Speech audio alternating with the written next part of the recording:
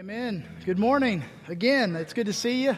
And I hope you had a wonderful Thanksgiving holiday with your family and friends over the last several days. I don't know about you, but I know I ate way too much. And so I know you probably did as well.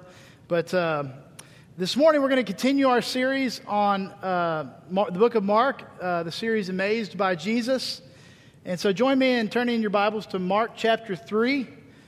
Mark chapter 3, and we're going to be starting with verse 20 and going through verse 30 this morning.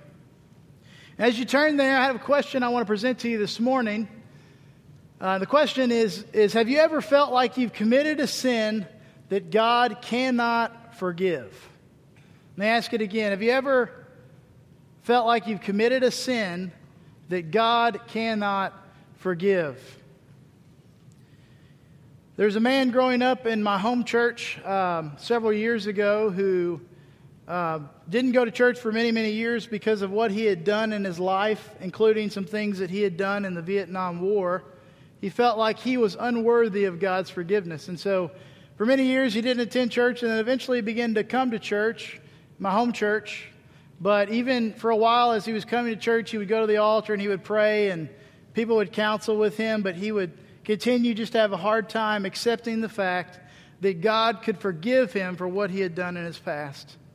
And one particular Sunday, he finally believed that God was big enough to forgive him, and he came to Christ. And for many, many years, well, actually, just a few years, actually, after he was saved, he lived out the rest of his life on fire for the Lord. And so it's an incredible story of God's forgiveness in his life. But if you would say that you've ever felt that way this morning, then I really believe this message will speak to you today. It has many things to say to all of us, but I think particularly those that have ever felt this way. And if we were honest, all of us in this room have probably felt that way at one point or another in our life. All right, so let's go ahead and begin in Mark chapter 3, verse 20. It says, "And he came home, and the crowd gathered again to such an extent that they could not even eat a meal. When his own people heard of this, they went out to take custody of him, for they were saying, 'He has lost his senses.' The scribes who came down from Jerusalem were saying, 'He is possessed by Beelzebul, and he cast out the demons by the ruler of the demons.' And he called them to himself and began speaking to them in parables. 'How can Satan cast out Satan? If a kingdom is divided against itself, that kingdom cannot stand. If a house is divided against itself, that house will not be able to stand. If Satan has risen up against himself and is divided, he cannot stand, but he is finished. But no one can enter the strong man's house and plunder his property unless he first binds the strong man, and then he will plunder his house. Truly I say to you, all sins shall be forgiven the sons of men, and whatever blasphemies they utter. But whoever blasphemes against the Holy Spirit never has forgiveness, but is guilty of an eternal sin. Because they were saying, 'He has an unclean spirit.'" Let's pray together this morning. Dear God, we thank you for your word, Lord. And even though this is a very difficult passage this morning to grasp, Lord, I pray that you would open our hearts to what you have to say. And you would speak clearly to us, Lord. I pray that you would forgive me of my sin, Lord. Lord, I'm a sinner saved only by your grace. And I pray that you would make me a clean vessel to deliver your word this morning. Your Holy Spirit would speak through me, Lord, that it wouldn't be my words, but it would be your words, Lord. And I pray that everyone in this room, Lord, that their hearts would be open to what you have to say through your word. We'll be quick to listen, Lord, and that we would be willing to act on what we hear. And we just ask it all in Jesus' name. Amen. So this morning we're going to look back at these verses and kind of go through together this passage. And there's some difficult parts that we'll get to in a little bit. But I want to give you a little bit of background this morning on what's going on right before this passage. The book of Matthew also has this passage recorded, this story recorded. And we get a little bit more information in Matthew. And one of the things that we know in Matthew is that Jesus has just healed a man who cannot speak or hear. And we see that not only has he healed him of that, but he's driven out a demon who was possessing this man. And so we'll see later on in the passage as we get there, we need to know this important background information as we get to where we're going in just a few minutes. Excuse me. But we'll see the first amazing act in this passage is that we see in Matthew, actually. It's not recorded in Mark, but we know it's there from Matthew right before. And the first amazing act is Jesus driving out a demon and healing a man. And so in verse 20, it starts out and says that he came home and the crowd gathered again to such an extent that they could not even eat a meal. And so I think the point here is that if you think about times in your life where you haven't had time to eat, usually it means you're pretty busy, right? I don't know about you, but if I don't have time to eat as much as I like to eat, then I must be pretty busy. But not only are you pretty busy, but you also must be doing something pretty important to skip a meal. And we can see that I'm sure the same thing is true here with Jesus, is that Jesus was willing to sacrifice his most basic needs to put others first. These people were important to him. It was an important thing. He was willing to skip a meal to minister to these people and to love these people. And really that's the second amazing act that we see. So the first one is he heals this man we know about from the book of Matthew, chapter 12, 22 through 24. But then we also see the second amazing act that he performs, and that's just putting people above himself. This was a radical thing in that day that he would do such a thing. And a lot of times when people live radical lives for God, what happens? They begin to get accused. And we see the critics of Jesus in this passage come out. And we see the accusations begin in verses 21 and 22. And unfortunately, the first critics we see are those of his own family. Look at what it says in verse 21. It says, when his own people heard of this, they went out to take custody of him, for they were saying, he has lost his senses. We know his own people is translated people from the side of him, which literally means his family. His own family was criticizing him. They were saying that he had lost his senses, that he was out of his mind, that he was crazy, that he had gone mad. So I don't know about you, but one of the thoughts that comes to my mind when I read this was, why in the world did his family think this? Now, I think there's two probable reasons why his family thought this. First one would be that they were concerned about his physical and mental health. Think about it. Based on all they had heard, what Jesus was doing, that he was healing people, that he was driving out demons. If you heard one of your family members was doing that, would you be a little bit concerned maybe? If you think about it, if you think about somebody you know that you care about that maybe has become unhinged, maybe they seem like they've gone off the rails and they're doing some very odd things and they have some very abnormal behavior. Maybe you too would be cared enough about this person to try to go to them to protect them from the people that were pressing in on him, that were keeping him from eating, from the religious leaders who they had heard were accusing him, from neglecting his basic needs of eating to make sure that he got the care and attention that he needed to become normal again. I think all of us would probably do that for a family member, for someone we loved. So that's probably one of the reasons that they thought he had lost his mind. But I think the other thing is very clear to us in Scripture is that they did not believe he was really the Messiah. And you might think, well, surely his own family believed that he was the Messiah. But we know in John chapter 7, verse 5, we know it says very clearly that even his own brothers did not believe in him as the Messiah while he was still on this earth before he had died on the cross and rose from the dead.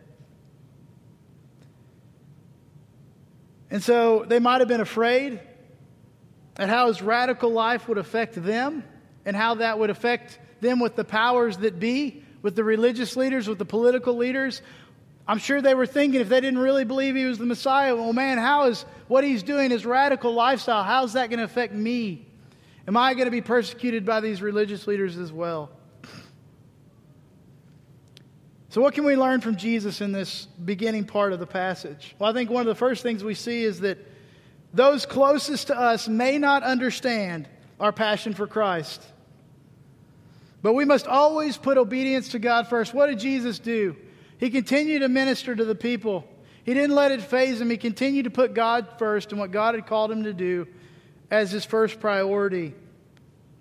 So many times in life, the more radical that we are for Jesus Christ, the more others, even our own family, even sometimes other Christians, will often criticize us because they see us as abnormal, as someone who has lost our mind, who is too radical.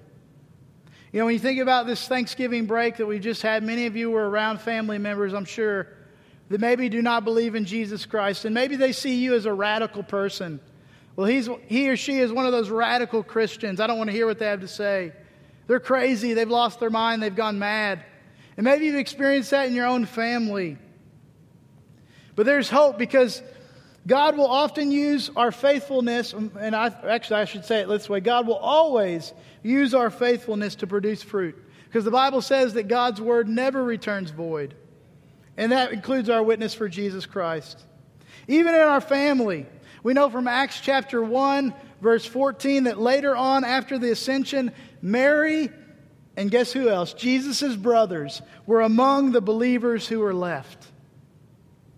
And not only that, but we know that his brother James went on to be one of the major leaders of the early Jerusalem church.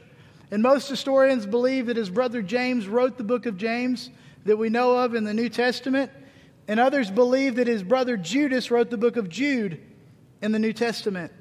And so not only did his family come to Christ because of his obedience and putting God first and continuing to fulfill God's plan that Jesus had for his life, but we see that not only did they become believers, but they became incredible, passionate leaders for the cause of Christ later on.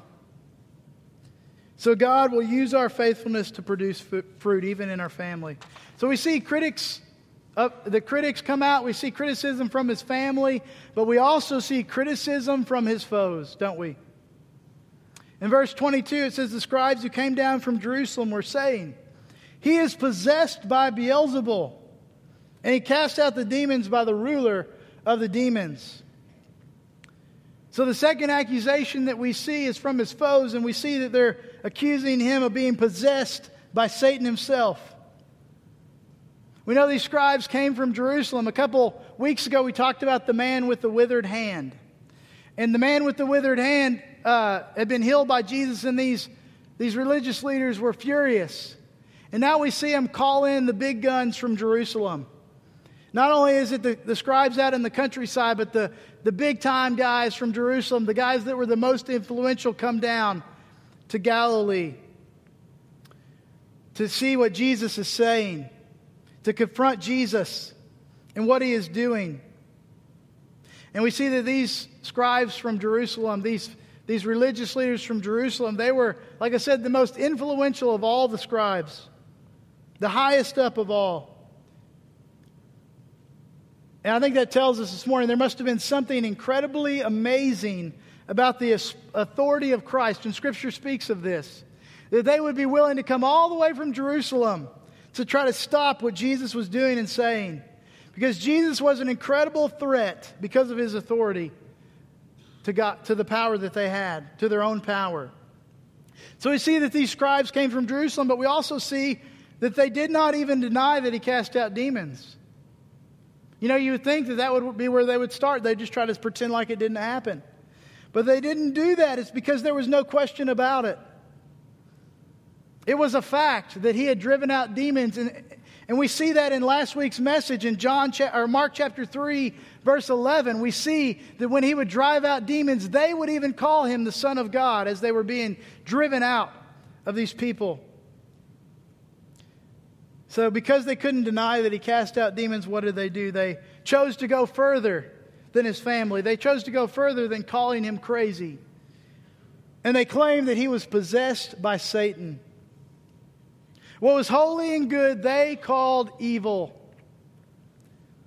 Does that sound familiar today to you? In our world today, we see that everywhere, don't we?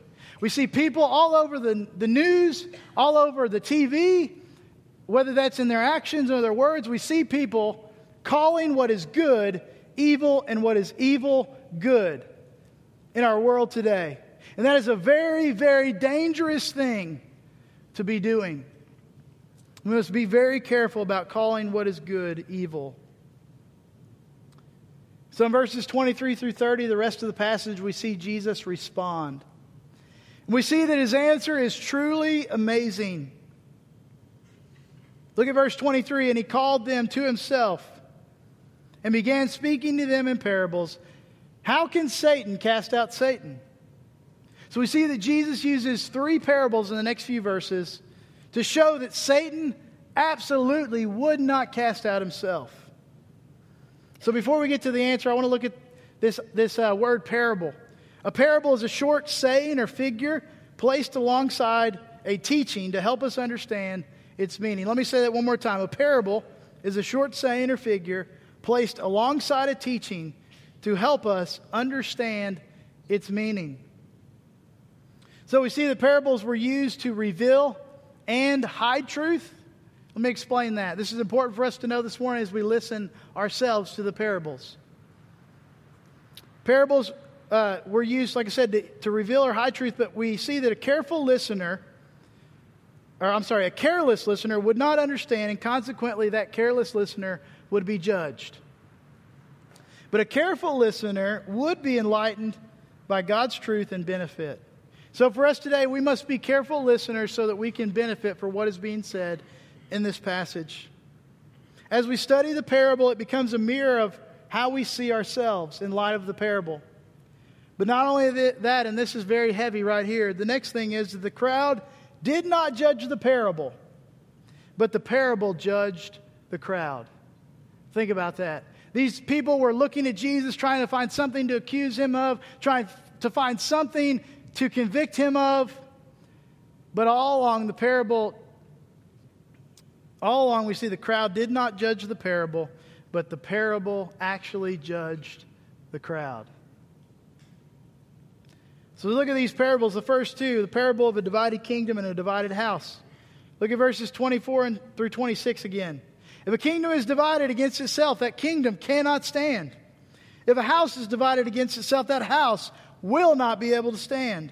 If Satan has risen up against himself and is divided, he cannot stand, but he is finished. We see Jesus' words of wisdom in these parables, and the first thing that he does is he begins with logic and common sense to refute their accusations.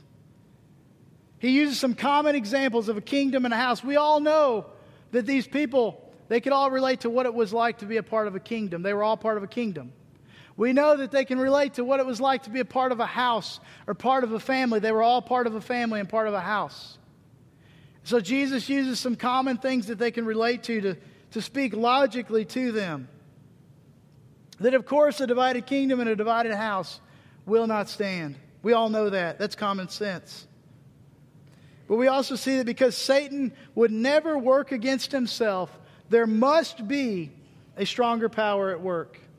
And he goes further to show us what that power is in verse 27 with the parable of a strong man. Look what he says in 27. But no one can enter the strong man's house and plunder his property unless he first binds the strong man, and then he will plunder his house.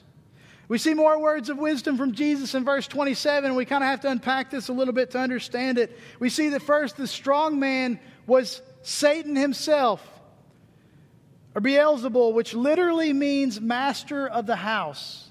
It was another name for Satan, but its actual and specific interpretation is master of the house. And so Jesus uses the very name that they're calling him, referring to Satan, to speak to them with a parable of the master of the house.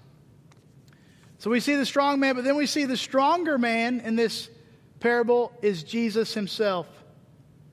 The house in the parable is the demonic man who was healed, that we talked about earlier. That was from Matthew chapter 12, 22 through 24. But it's also a general, broader representation of Satan's kingdom. The house is Satan's kingdom in a broader sense. So we see that Jesus is stronger than Satan, and therefore he has the power to bind Satan and any of his demons. Aren't you glad for that this morning? Jesus is victorious in plundering Satan's house by setting free those who Satan controls and possesses. As I mentioned in the book of Matthew, we see that right before this happened. Jesus points out that Satan would not, of course he would not destroy his own house, but yet Satan's house and kingdom was being destroyed by a greater power that we see in this parable. And so we see Jesus' words of wisdom, and we see that he explains that the scribes were wrong, and he uses logic and even goes a little deeper by this parable of the strong man. But he also addresses the seriousness of their accusation in verses 28 through 30. He gives some words of love, but he also gives some words of great warning. Look at what it says in verse 28. It says, "Truly I say to you," and by the way, when he says that in Scripture, it's like saying, you better pay attention, you better listen. This is a big deal, what I'm about to say. The original Hebrew language didn't have the same words that we have, so when you see this phrase, that's what that means. That's the way they explain that you better pay attention about what's going to be said next. And he goes on and he says, "All sins shall be forgiven the sons of men, and whatever blasphemies they utter. But whoever blasphemes against the Holy Spirit never has forgiveness, but is guilty of an eternal sin, because they were saying, he has an unclean spirit." Now this is where it gets tough. This is the difficult part. This is the part that a lot of people don't know how to interpret or understand. And so let's start with the definition of blasphemy. What's the general definition of blasphemy? Well, if you looked in any dictionary, the world would say, the definition the world would give you would be to speak or act in a way that shows irreverence for God or anything sacred. Key word there being anything sacred, meaning that people from all over the world, all religions, all faith, all gods would try to say that if you were to speak against their God, that you would be a blasphemer. But we believe different. We believe there's only one true God. And so we believe that blasphemy truly is only against the one God, the true God. And we see that the religious leaders in this story, their definition of blasphemy would be an act of insulting, reviling, or defaming God, or the crime of assuming oneself the right or qualities of God. And obviously when I say God, according to the religious leaders and according to us today, we're talking about the one true God, the Hebrew God, Yahweh, the God Yahweh. And so we see kind of what blasphemy is, but what about blasphemy of the Holy Spirit? What specifically in this passage, what does blasphemy of the Holy Spirit actually mean? We see that this is maliciously and willfully misrepresenting God. Refusal to accept obvious truth or to intentionally claim that God's Spirit was evil instead of holy. And we see that going on in this passage with these religious leaders who are calling the Holy Spirit evil. So I think now the question becomes, what did this mean for the religious leaders? What Jesus says in these verses, what did it mean for the religious leaders? Well, it's important for us to remember this morning that this all happens, this story takes place before the cross, before the resurrection, before the ascension and the giving of the Holy Spirit to the believers at the day of Pentecost. That's the context in which we are reading this passage, and so we must not ignore that. But we see the first thing that Jesus shows us is words of love, and when he says that, he makes it clear that all sins and blasphemies will be forgiven. Even in the midst of them calling him evil, Jesus says that they could be forgiven for that if they would repent. And not only that, but later on, he goes on. When he's on the cross, what does he say? When he's dying in agony on the cross, when he's suffering on the cross, dying for the sins of the world, what does he say? He says, "Father, forgive them, for they know not what they do." Even in the middle of Jesus Christ dying for the sins of the people that killed him, the people that were insulting him, even in the middle of it, he was willing to forgive and ask the Lord to forgive them if they would repent later on. This is the third amazing act. What an amazing act. We see him drive out demons, the first amazing act. We see him put others before himself, a radical thing for him to do and not even eat so he could take care of these people. But then the third amazing act is his forgiveness. The depth of his forgiveness, that while he was being called evil, while he was dying on the cross later on, he was willing to ask these people to be forgiven and to forgive these people. You know, what's interesting about this is if you think about it, we know in Mark chapter 2, verse 7, they call him a blasphemer. They accuse him of blasphemy first, and then after this passage later on, what is the crime that he is convicted or accused of, supposedly, to die on the cross? It was the crime of blasphemy that they accused him of. And even though they were accusing him of this very thing, he was willing to ask them to be forgiven for it. forgiving for these things. What amazing forgiveness. We see in Matthew chapter 12, verse 32, in the passage I mentioned earlier, that Jesus even says then that even the sins against the Son of Man could be forgiven. But what about the next verse? What about verse 29? How do we reconcile that? Let's read it again. It says, but whoever blasphemes against the Holy Spirit never has forgiveness, but is guilty of an eternal sin, because they were saying he has an unclean spirit. I think it's clear this morning. I'll get to why in just a second. But the point is that it is not that God is unwilling to forgive, but that the person concerned is unwilling to receive His forgiveness. We see that in verse 22 and 30, the verb in those verses is in the imperfect tense, which would be translated that they kept on saying. They kept on saying that he was evil instead of good. They kept on accusing him of having an unclean spirit. And what that tells us is that although they literally rejected Jesus in the flesh, even this could be forgiven. It was the continual attitude and desire to reject the Holy Spirit that would eventually be the unpardonable sin if they did not repent.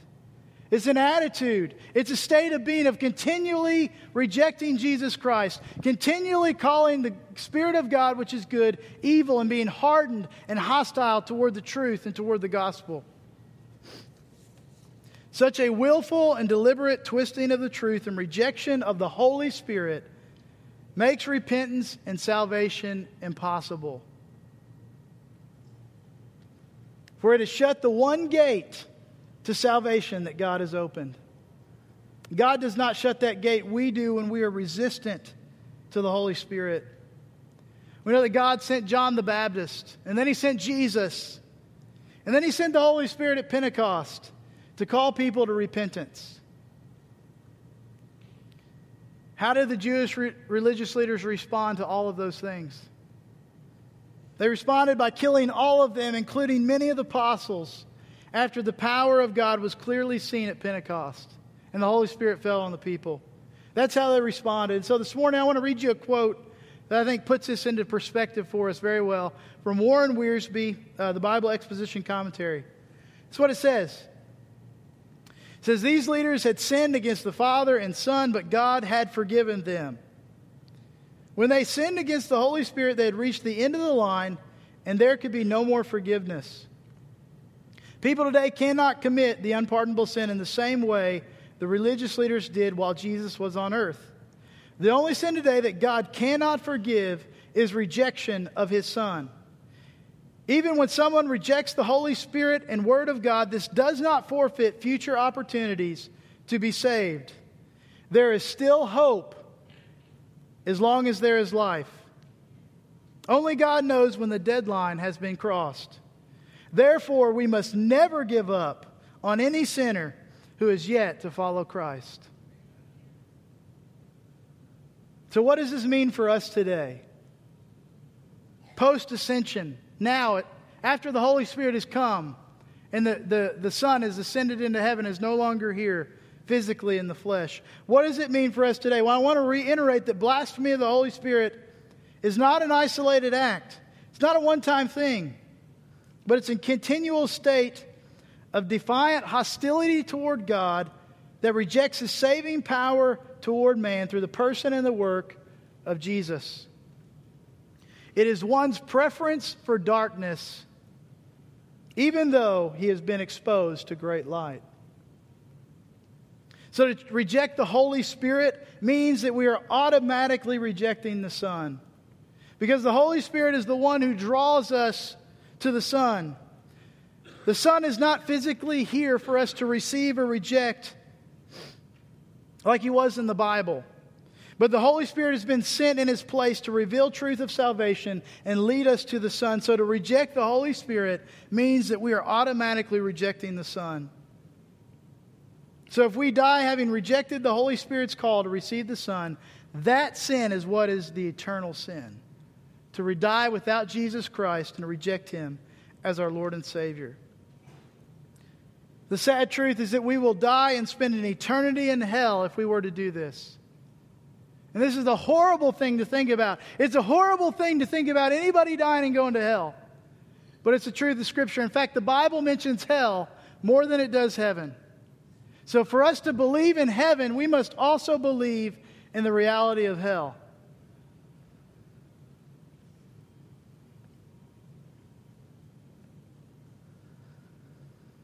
So for those of you that are here this morning that would say, I've never received Jesus Christ as my Lord and Savior, I want to talk to you just for a couple minutes this morning.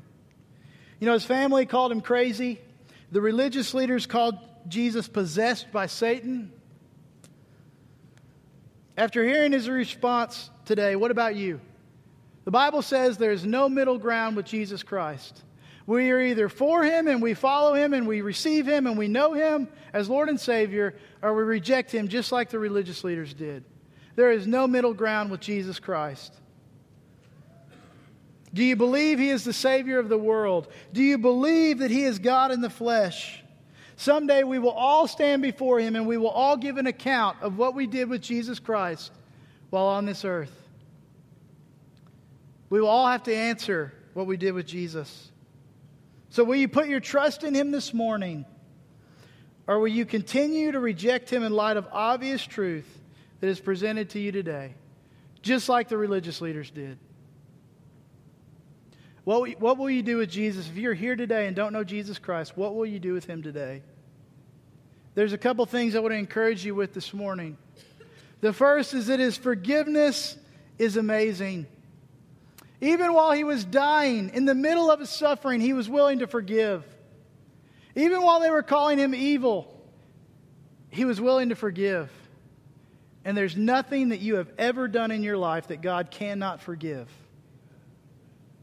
There is nothing from your past, no matter what you've done, that God is not big enough to forgive. And so if you're here this morning, the good news is that God's forgiveness is amazing. But not only that, the other good news is there is still time left to receive His forgiveness. Your deadline has not been crossed yet. Where there is life, there is always hope. Will you receive Him today while you still have time? We're going to have an invitation in just a minute. There's going to be some people at the front. There's going to be some people at the back, some of our leaders that would love to pray with you this morning and help you understand and know and receive Jesus Christ as your Lord and Savior this morning. What better time to do it than today, to receive Him today?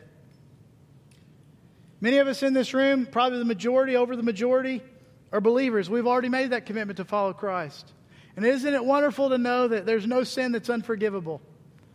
The grace that we have in Jesus Christ. But we must also see the forgiveness of Jesus. And so what is He saying in this passage to us today? Well, He's saying that we must forgive as Jesus forgave us. In the midst of all the things that I've mentioned, Jesus was willing to forgive. And if He's willing to forgive us in that way, if His forgiveness is that amazing, then we must too. If we're going to follow Him and be followers of Jesus Christ, to be like Jesus Christ, we must also forgive the way that Jesus forgave us. There is no sin that anyone could ever commit against us that we should not be willing to forgive, because Jesus did the same for us.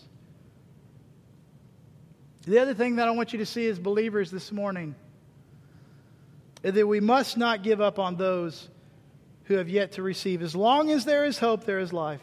As long as there's life, there is hope. We know that, right? From this passage, we know that until someone's deadline has been crossed and they pass to another life, the next life, there is always hope. And so we must share the gospel with truth with as many people as we can while we still have time. As a believer, are you doing that? Are you willing to put yourself out there, to sacrifice your own wants and needs and desires as Jesus did, to tell other people about the hope that they have in Jesus? Eternity is at stake for each of those people that God has put in our life. Are we willing to truly put them first and share with them what God has for them in salvation? Let's pray together this morning. Dear God, we thank You so much for today. We thank You for Your word. We thank You that Your word speaks to all of us. God, those that have received you and those that haven't. Lord, those this morning that would say that they don't know you, they've never received you, Lord. Oh, Lord, I pray that today would be their day, God. Lord, I pray that today would be the day that they follow you, that they turn to you, God. And that you would bring a peace and a joy in their life that they've never experienced because of what your Son gives us when we receive him, God. And I pray for that. Anyone here today, Lord, that would not leave while they still have time, that they would receive you. God, but we also pray for believers in this room that all of us would be willing to forgive as Jesus forgave. Lord, that all of us would not give up on those around us. Maybe it's people that we've seen recently over Thanksgiving break that are the closest to us, our closest family and friends that don't know you, God. Maybe it's a coworker. Maybe it's somebody else in our life, God. Whoever it is, God, that we would not give up on them, Lord. But you would use us to reach them for your kingdom, God. And they would be able to experience the joy and the love that you have given us. Lord, I pray that your Holy Spirit would move and do what only it can do at this time, Lord, that you would help us be obedient to you and follow you. And we just ask it all in Jesus' name. Amen.